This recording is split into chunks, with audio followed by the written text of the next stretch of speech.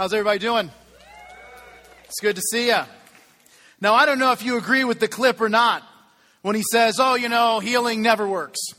And even within Christian circles, there's a couple of camps.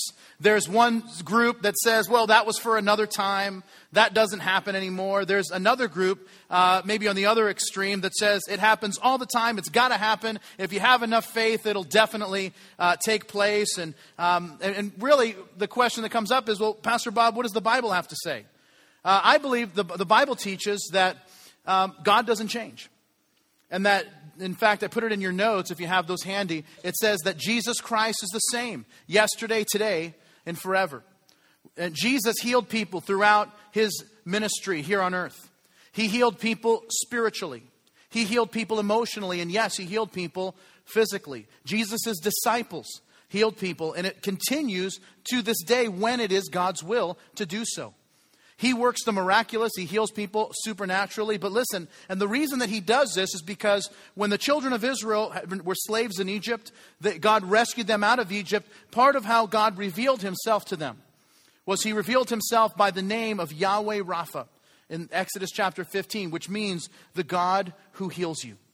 In fact, I put it in your notes. It says, if you will listen carefully to the voice of the Lord your God, do what is right in his sight, obey his commands and keep all his decrees, then I will not make you to suffer any of the diseases I sent on the Egyptians, for I am the Lord who heals you. Now, there is so much confusion on this subject, and I had about 3 hours worth of material to share. I'm only going to share 2.5 hours. No, I'm kidding. I'm going to share, they only give me 40 minutes, so that's all I get. So I'm going to share with you the most I can in the time that we have.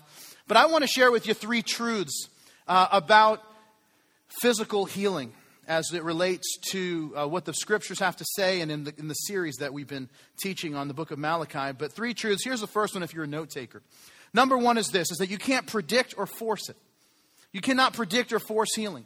Jesus didn't actually heal every person in his earthly ministry. There's a story in the Gospel of John, chapter 5, that there's this pool called Bethesda.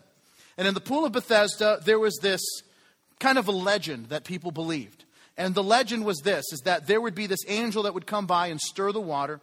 And whoever was the first one to jump into the water, when the angel stirred it, that person would be healed. And so what would happen is that all kinds of people that were ill and had different kinds of ailments, they would basically live at this pool, not knowing when the angel was going to stir the water.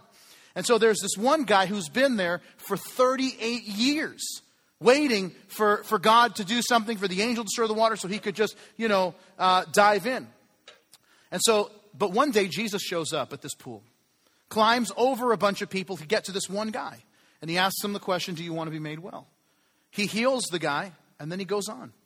And I don't know about you, but if you're like me, I'm thinking, hey, weren't there other people there? Like, why didn't we just make like an assembly line and just like start making everybody well? But that wasn't exactly what happened.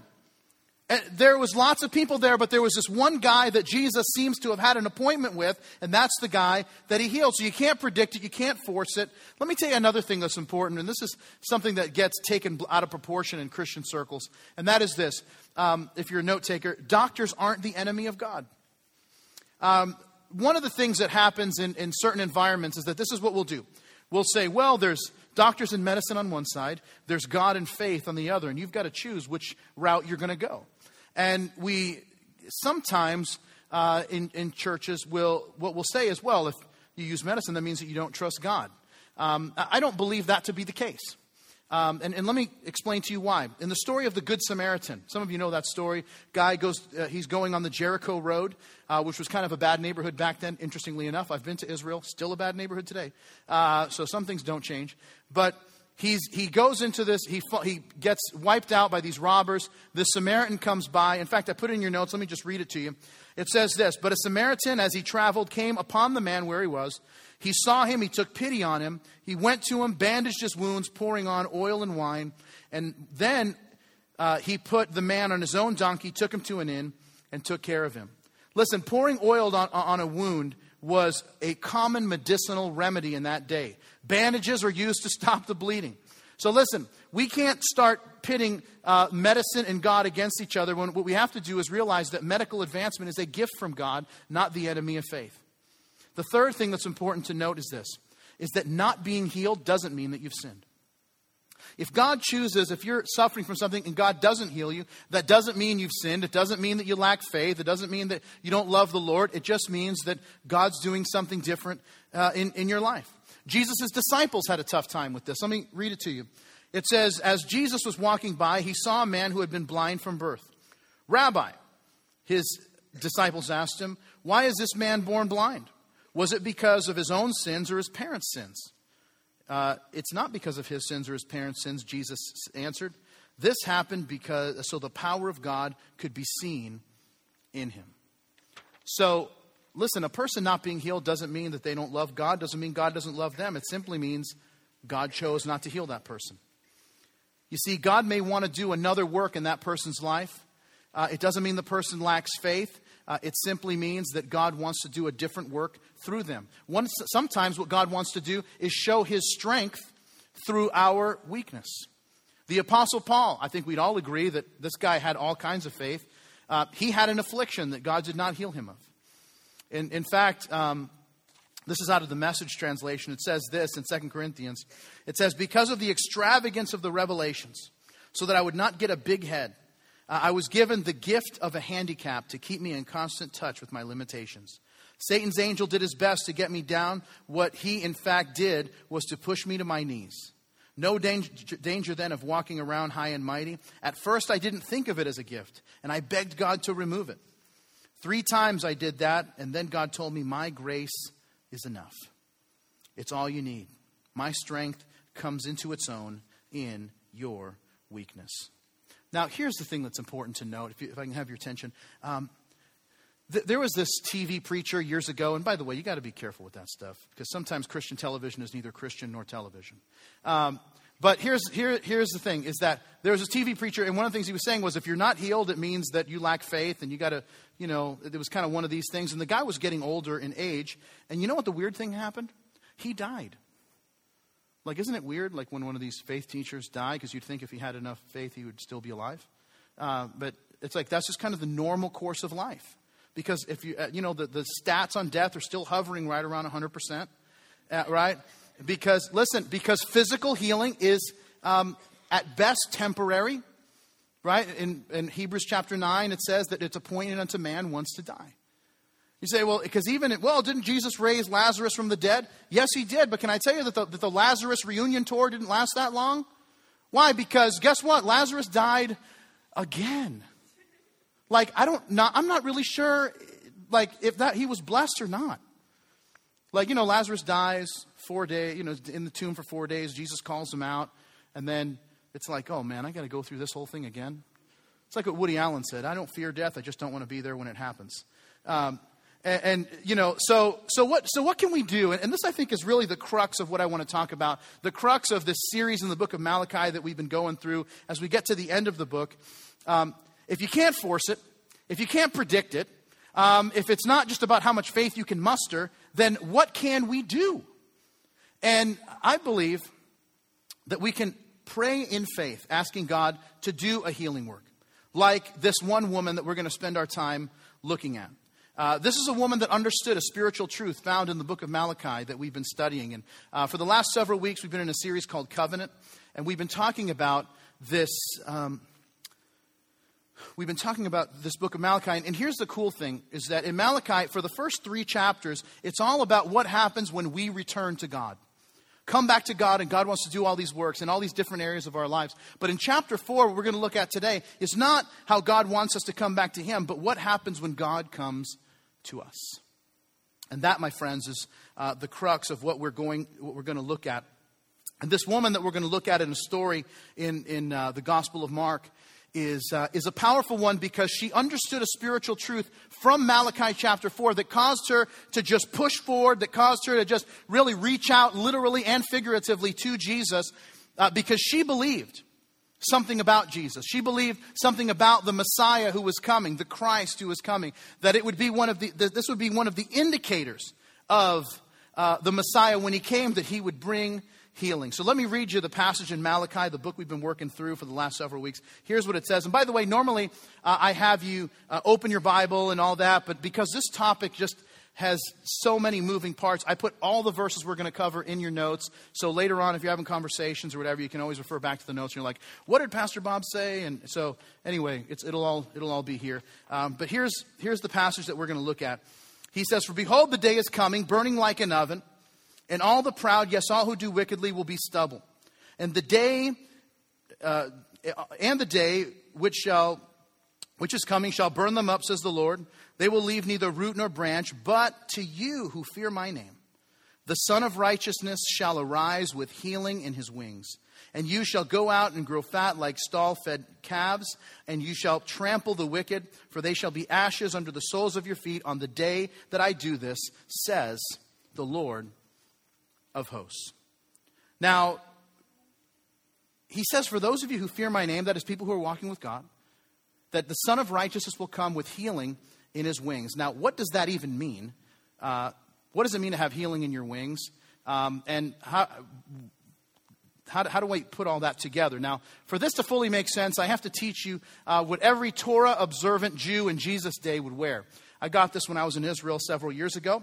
And this is called this is a shawl, and you would wear it like so when you were praying. So if you would go to like the Western Wall, you would put this on. But every Torah-observant Jew would wear one of these. And then when he was going to pray, he would put it over his head. When he was really going to get serious about prayer, he would close this. It's what Jesus would call the prayer closet, if you've read the Gospels, and it talks about that. But this in Hebrew is called the shawl is called a talit, Tallit.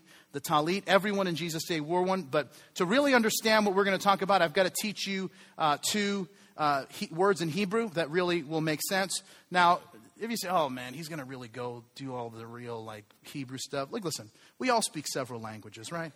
I don't speak several. Sure you do. You speak Japanese. You don't even know it. You do. Like, you know, I go to a restaurant and I get the raw fish with the rice, and what do we call it? We call it sushi, right? Yeah, and then you get the green stuff that goes with it, and that's called pistachio ice cream.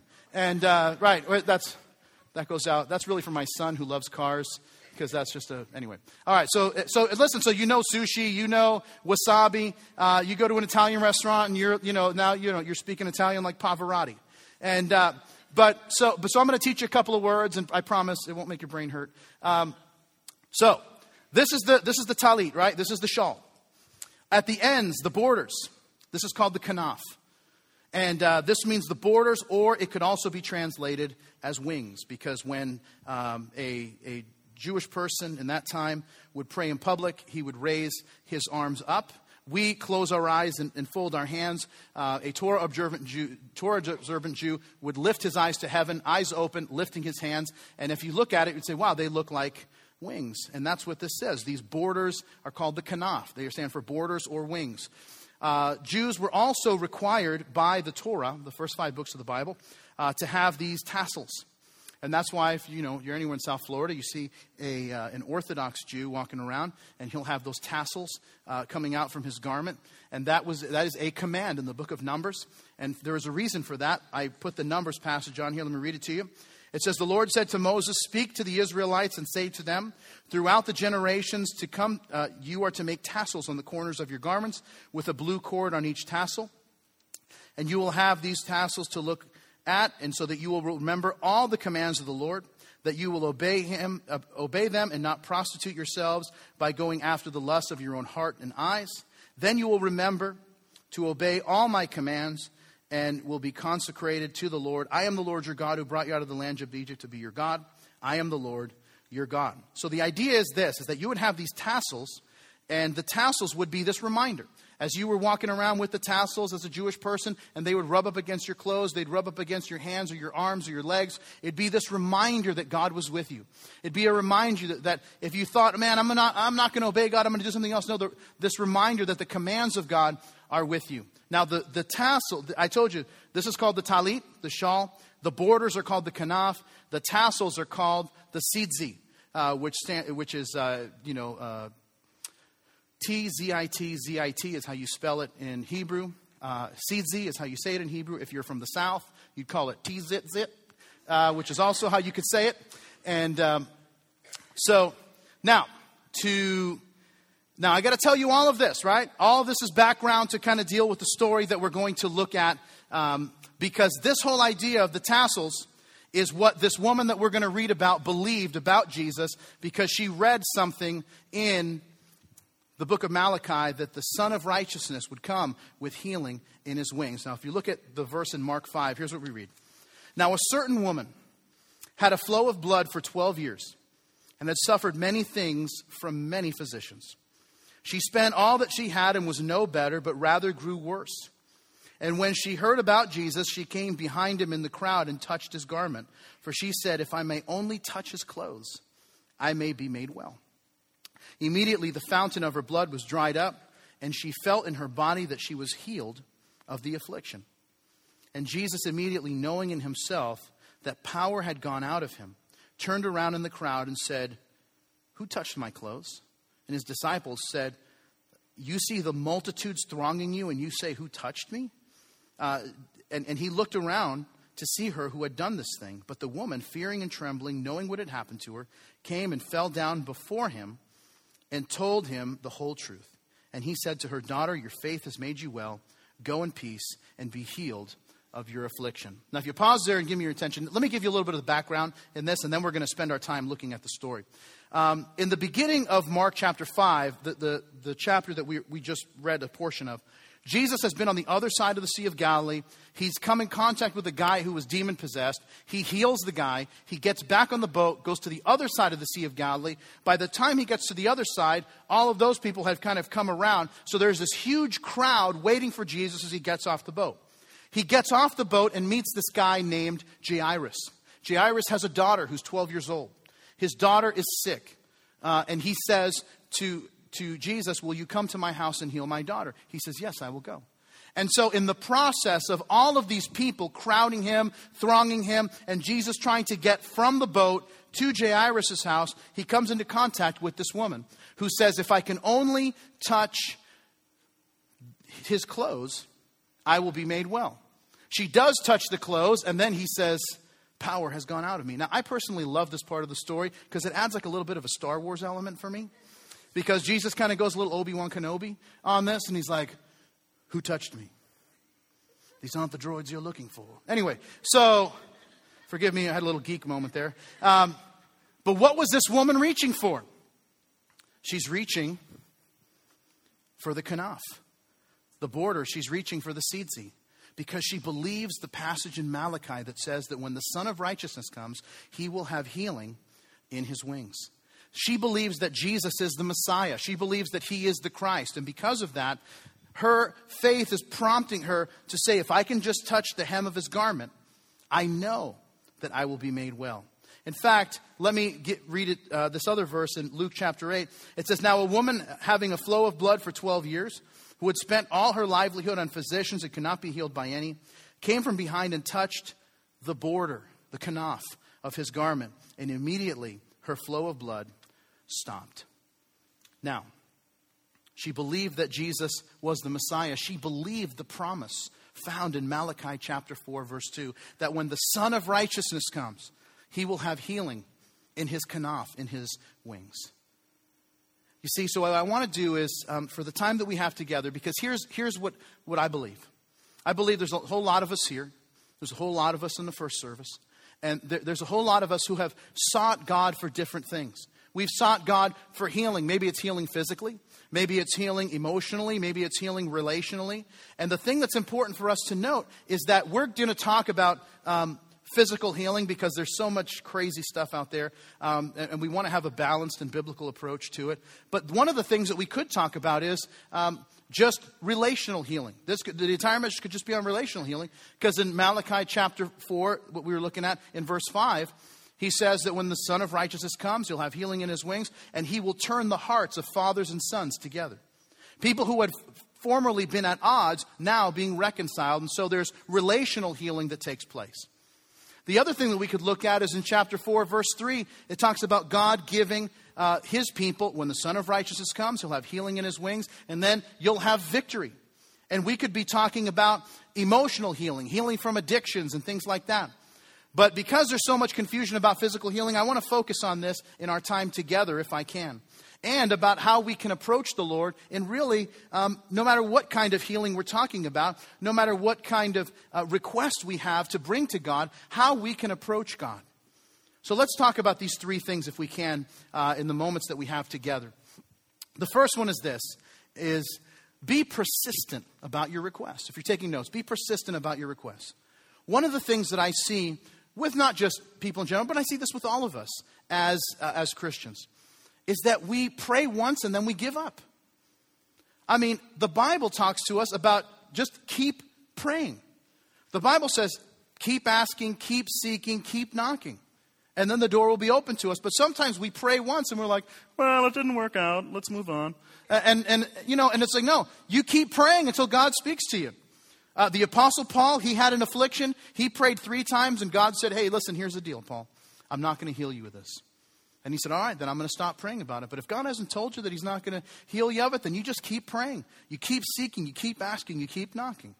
The Bible tells us, and I put it in your notes, it's a simple verse in 1 Thessalonians 5. It just says, pray without ceasing. Now, if I can ask this question, how many of you have kids? Oh, a good group. If you're looking around, these are the people to pray for. Now, if you have kids, now here's something you can learn from your kids. People ask Carrie and I all the time, like, oh, what is parenting like, especially for people who are just getting married? And the word that Carrie and I use is relentless. That's what parenting is that it just doesn't stop. But we can learn so much from our kids because kids, they don't stop in trying to get what they want. They just kind of work different angles. So my kids ask me, hey, can I do this? And I say no. And they'll say, okay. So when I approached it from this way, he said no. But if I ask him the exact same thing in a different way, he might say yes. So it's like, and whatever it is. So I told you this last week that on Fridays, if my kids have been good, they get to go to Target and buy a toy. That's their reward for waking up on time for school, getting dressed, no whining or complaining, and then doing well in school. They get a toy at the end of the week. My son, Xander, who's 3.5, he, if you ask him, he doesn't really know what he's kind of learning the days of the week. So he'll say, Papi, what day is it? And I'll say, today's Friday. And he's like, yes. Are we going to Target today? Yes, we're going to Target today. Yes. Can I stay home from school so we can go to Target? No. Oh, man. And then he'll say, oh, okay. And then we're on the way to school and he'll say, Papi, can you not take me to school and just drive to Target instead? And I'll say, no, you're going to go to school. Okay. And then I'll pick him up from school because on Friday, Friday's my day off. So I'll pick him up from school on Friday. And then he'll say, Papi, can we go to Target? And well, we're going to go to Target, buddy, but we're going to go have lunch first. Okay. Papi, can we have lunch at Target? And I'm like, dude, people eat at Target because they have to, not because they want to. You eat there because you're desperate, not because of choice. And he's like, no, but I love the food at Target. No, you don't, kid. You don't love the food at Target. And yes, I do. No, you don't. But he just will not give up until he has that toy in his hot little hands. And that's when he's like, all right, now can I open it? You can open it when we get to the car. Okay, what about now? No, we'll open it when we got to pay for it. Okay, and then the girl scans it. Can I open it now? Dude, we're not in the car. We're in the car. Can I open it now? No. Don't parse my words, lawyer. And I'm telling you, like, he just doesn't. And listen, that's the thing that we can learn from our kids. Listen, kids they are persistent in their requests. And too often we pray one time and we throw in the towel. When the Bible says pray without ceasing, here's what he's talking about. That term, pray without ceasing, in the Greek language that the New Testament was written in, it actually refers to a nagging cough. Right, we're just getting over flu season. How many of you got sick during flu season? Can I ask you that? Right, just wiped a bunch of us out. And but you ever, because you get over it and then you have the cough for a couple of weeks, and you're like,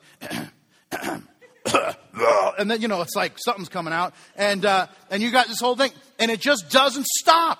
That's what he's talking about when he says pray without ceasing. Pray without ceasing means, well, I got to quit my job and I got to move to a mountain and I got to get in a lotus position and start umming and whatever. No, that's not what he's talking about. What he's talking about is just have this ongoing conversation with God. And this woman, listen, she fought through a crowd, even in her diminished physical state.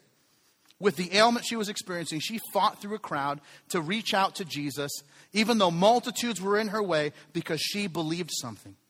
She believed that if I could touch the kanaf, the hem of his garment, I could be made well, because the Bible says that when the Son of Righteousness comes, he'll have healing in his wings. You see, my friends, God knows best. God knows if the best thing for us is for him to heal us and make us well. God knows if the best thing for us is not to do that, to not heal in that same way. But instead, but until we know, until God speaks to us either way, we just keep believing, we keep asking, we keep seeking, we keep knocking until God answers one way or the other. So that's the first thing that we learn about this woman, is be persistent in your request. The second thing is be precise in your desire. One of the ways we see God work in our lives is when we're specific about what it is that we're asking God to do. Like, here's what we do a lot of times. We'll pray prayers like this: God, I want to be happy. What does that even mean? Like, but here's why. Sometimes, listen, if we're honest, right? We're all friends. We've all known each other now for like 20 minutes. And we would, sometimes we're just kind of lazy in our prayer, and we aren't really precise. And so we'll say, God, bless our family. What does that even mean? You know, sometimes that problems are blessings. You ever learn that? Like, some problem comes in your life, and then later you're like, man, what a blessing that was. So when you say, God, bless our family, are you saying, God, please give us a bunch of problems? I don't know, because if that's your prayer, you need to see somebody. But you know why? So we don't do that because we don't want a bunch of problems. Heap them on, Lord. No, keep those away. We only want the good stuff. And but or it's like, God, bless me at work. That is not as helpful as a prayer as, God, help me to make the most of my time at work by being alert, productive, and a great example of someone who follows you. My friends, that's a prayer that God can answer. And you can actually watch God work, because the specificity of your prayer now has a direct relation to the result that's happening. This woman was very specific about her request. She had one desire. I want to touch the kanaf, the hem of his garment. And I know that if I can do it, I can be made well. That's why the Bible forces us to be specific when it comes to healing. In fact, let me read you this verse from the book of James. It says this: are any of you suffering hardships? You should pray. Are any of you happy? You should sing praises. Are any of you sick? You should call for the elders of the church to come and pray over you, anointing you with oil in the name of the Lord. Such a prayer offered in faith will heal the sick, and the Lord will make you well. You see, well, why is that? Why is it that if someone is sick, they should actually be anointed with oil? And let me just tell you that if you go to a Christian bookstore, they have like this whole array of oils. Like, they have like this oil that's like, it's like a rose oil. Then they have another oil, which is, it's almost like it's like extra strength. Like, this one has like real mojo, like real good mojo. And it's like, and they have all this stuff as if the oil is the thing that actually heals people. Let me tell you something. You can use whatever kind of oil you want. Because, and you can use your Land O'Lakes. Does Land O'Lakes make oil? They make butter, don't they? Don't rub butter on your head. That doesn't work. Okay, that's not in the notes. But here's the thing, is that it's not the oil, it's what the oil represents. Oil throughout the Bible speaks of the Holy Spirit. And so when a person is being anointed with oil, it's the power of the prayer going to God, saying, God, we're trusting you. We want your Holy Spirit to come upon this person and do what only you can do. And so we pray specifically for what it is that God is, that God is doing. So be precise in your desire. Here's the third one, and that is be prepared for an answer. Be prepared for an answer. Can I be honest with you? This is one. There have been moments in my life as a pastor that I have lacked faith in this area. Several years ago, I was visiting a woman in the hospital who was very ill. And I got to tell you something. I mean, I've visited a lot of people in the hospital. I've officiated hundreds of funerals. And yet, I walked into this hospital room, and I was so taken back by what I saw. I saw a woman hooked up to more cables, electrical kind of things. She had this thing that almost looked like a crown of thorns that had all these kind of electrical nodes or whatever going back and forth. And she was hooked up to all these machines. She was still speaking somewhat. I mean, she couldn't say a lot. She was in so much pain. I asked her how she was. She says, I'm in the most pain I've ever been in my life. And so she called because she wanted someone to come and anoint her with oil. And we did. I did that. And here, let me tell you what happens when I saw her. I thought, this is it. God is going to take her. God's going to take her to heaven, and she's going to be healed when she steps from this life to the next. And God, she's not there. She's going to go to heaven. There's not going to be any pain or sorrow or death, no tears, no mourning. I mean, she's going to be made whole. That's what's going to happen. And I thought, man, do I even anoint her with oil? I mean, it was so bad. And I said, well, I'm going to be obedient. I'm going to do it. And I did it. And then the next day, another one of our pastors went over to go see her. And so when he got back, I said, hey, how'd it go? He said, it went great. So what do you mean? I said, it was real bad. He said, no, she was sitting up. She was eating. She was talking, laughing. I said, hold on. What's the name of the woman you went to go see? And so this woman, I said, no. That woman was knocking on death's door yesterday when I had this really weak prayer that I prayed. And he's like, well, she's doing great now. And but interestingly enough, she didn't ask about you. She wanted somebody else today. And and I'm telling you, all the tubes were out. She's sitting up eating, and God is doing a great work in her, and I'm just totally floored. Why? Because I wasn't prepared for God to act. And Jesus mentions this woman's faith as what prompted God to do the healing work, because she believed that God was able to heal her. Now listen, there are times that God chooses not to heal. And there are times that I've prayed for people to be healed physically, and God has chosen not to do that. Listen, but I always want to pray. We should always seek to pray as a person, believing that God wants to do a work in their life, and just praying in faith that God wants to do a good work in them. Well, what if I don't have any faith? Well, let me tell you something. Everybody has faith. Well, atheists don't have faith. Of course they have faith. They have faith that they've figured everything out in the universe, and that there's through their empirical evidence, there's no way that a God could exist because of the faith they have in the evidence and in their reason. Everybody has faith. Everybody has faith either in themselves, in their own ability to figure things out. They have faith in their resources and what their resources can afford them. They have faith in some other person. We all have faith. The question is, who or what is our faith in? Now, what builds our faith? The Bible says that actually God's word builds our faith. In your notes, Romans 10:17 says that faith comes by hearing, and hearing by the word of God. As you actually read the Bible, here's what happens. You'll start reading the Bible, and you'll find out how God worked in the lives of other people. That God did miraculous things. And that if Jesus really is the same yesterday, today, and forever, and if he did that for them, why couldn't he do it for me? We're also able to learn about the promises of God. That God actually really does have wonderful promises, a wonderful plan for us.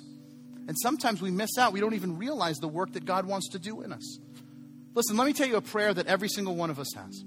We all have a prayer that we all want to do well. We all want to be successful. We all want to provide for our families in a great way. We all want to have enough money to send the kids to college and do things like that. But there's a promise. Here's what the Bible says. In Joshua 1:8, it says, the book of the law shall not depart from your mouth, but you shall meditate in it day and night, that you may observe to do according to all that's written in it. For then you will make your way prosperous, and you will have good success. God says if we meditate on his word, if we read it, if we think about it, if we think it over, if we internalize it and live it out, that he'll make our way prosperous and that we'll have success. That's a promise. Maybe you're here and here's what you want to do. You're like, man, I'm just wiped out. I want to give up. This is not getting better. Let me tell you the promise that God has for you. In Isaiah chapter 40, it says, even youths grow tired and weary, and young men stumble and fall. But those who hope in the Lord will renew their strength. They will soar on wings like eagles. They will run and not grow weary. They will walk and not faint. So he says, don't give up. You keep hoping in God, and here's what's going to happen. He's going to renew your strength. In the Bible, there's over 7,000 promises of what God's desire is for you. Why not get familiar with them? Why not internalize them and know what is God's heart towards you in your life? The Bible says this in Jeremiah 29:11. He says, for I know the plans I have for you, says the Lord. They're plans for good and not for disaster. Another translation says they're plans of peace and not of evil, to give you a future and a hope. That verse has come to mean the world to me over the last few years. Some of you know, some of you don't, that about 3 years ago, my daughter Mia, who's 6, she had a severe allergic reaction to penicillin. She got strep. The doctor prescribed penicillin, and they thought that she had contracted a virus called Stevens-Johnson syndrome. Stevens-Johnson syndrome is this very aggressive virus that basically destroys all the tissue that separates your skin from your muscle, and it just kind of eats away like a bacteria throughout your body. People with Stevens-Johnson syndrome have a 5% survival rate. She was seen by several doctors. She started to swell up, which is one of the signs is that you start to swell up. Her face swelled 2 to 3 times her normal size. Her fingers started to swell up. Her feet started to swell up. She couldn't walk. She couldn't even hold a crayon because she was swollen so much. She was admitted to Joe DiMaggio Children's Hospital to treat her. And we were admitted on a Friday. And on a Saturday, the next day,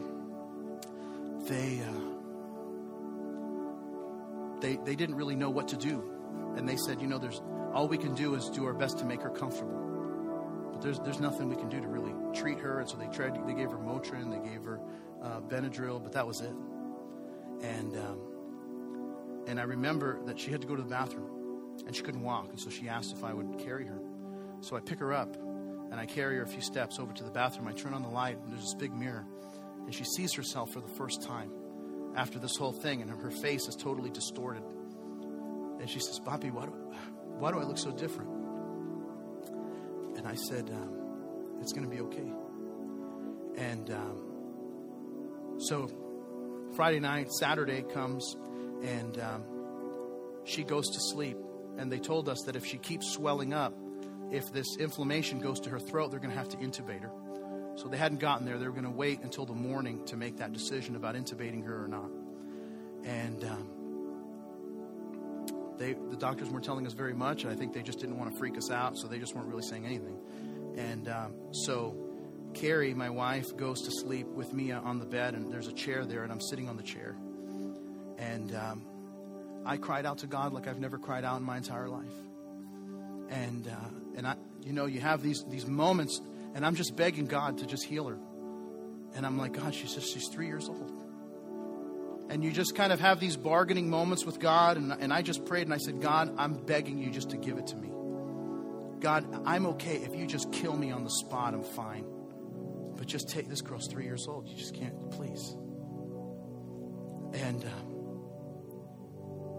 And I had this moment of indignation where I started telling God all the things that I had done for him. And I'm like, I could have done anything with my life. And I went and got a theology degree. And then I ran this college and trained all these leaders. And then I came and started this church from nothing for you. And how could you let this stuff happen to me? And my friends, in my desperation, God spoke to me. And he said to me, Bob, I know what it's like to watch your child suffer. I watched my son get crucified. And I had this moment. It's the most significant moment in my entire life, where I had to decide if I was going to follow God just because of all the good things that came, or if I was going to follow him no matter what. And I prayed a prayer, and I was terrified when I prayed it. And I said, God, if you take Mia, if you take her to heaven, I will be heartbroken, because my life is bound up in her. But I want you to know that no matter what, I'm going to follow you.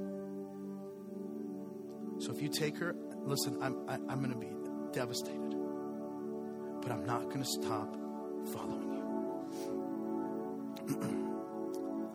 The next morning, Sunday morning, Mia was noticeably better.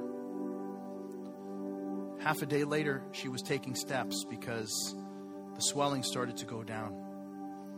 And then she said, And she said that she was hungry, but she hadn't eaten really anything for 3 or 4 days. And I said, Mama, you want something to eat? I said, there's a McDonald's downstairs. I can get you a milkshake. She said, oh, I would love a vanilla milkshake. I've never been so happy to go to McDonald's in my whole life. And I bought her a milkshake, and I got one too for myself. And we shared a milkshake together. Monday, she was home. It took her a couple of weeks to get back to normal. But listen, today my daughter just celebrated, a couple of weeks ago, celebrated her 6th birthday. She's 100% healed, 100% whole, and she's well. And here's the thing, my friends, that God did that amazing work. And we had to teach her that, she's allergic to penicillin and whatever. And, when you're 3 and you got to teach kids that, and so we have this conversation. Do you have any allergies? Mia, do you have any allergies? Well, yes, I do. What are you allergic to? Godzilla. No, not Godzilla. You're allergic to penicillin. What are you allergic to? Godzilla. No, you're allergic to penicillin. Anyway, so we teach her that. And here's what I want you to know. I tell you all of this to tell you this. There is a God in heaven who loves you. Who loves you so passionately. Who loves you with an even greater love that those of us who are parents even have for our own kids. To such a greater degree. And listen, that our God has this desire to do good in your life. To bless your life. Listen, that some of you are here and that God would just want to seek to do good. That if you need to be healed, listen, in many cases, maybe God would do that. Maybe there are relationships that are on the rocks that God would do a relational healing work. Some of you, you're struggling with addiction and all this stuff, and that maybe God wants to do an emotional type of healing in your life. But listen, there is a God in heaven that loves you deeply and wants to work in your life, that wants to do good in your life. That the plans He has for you, according to that verse in Jeremiah, are plans of peace and not of evil. They're plans to give you a future and a hope. Let's pray together. And Lord, we thank you for that promise and for that truth. That you want to do a work in us. That your plans for us are of peace. To give us a future and a hope. Help us to believe that. Help us to embrace that. Help us to walk in that promise and in that reality. That, Lord, we might experience the fullness of life as a follower of yours. The fullness of life as a believer, that we might know who you are, a loving Heavenly Father who loves His kids. In Jesus' name.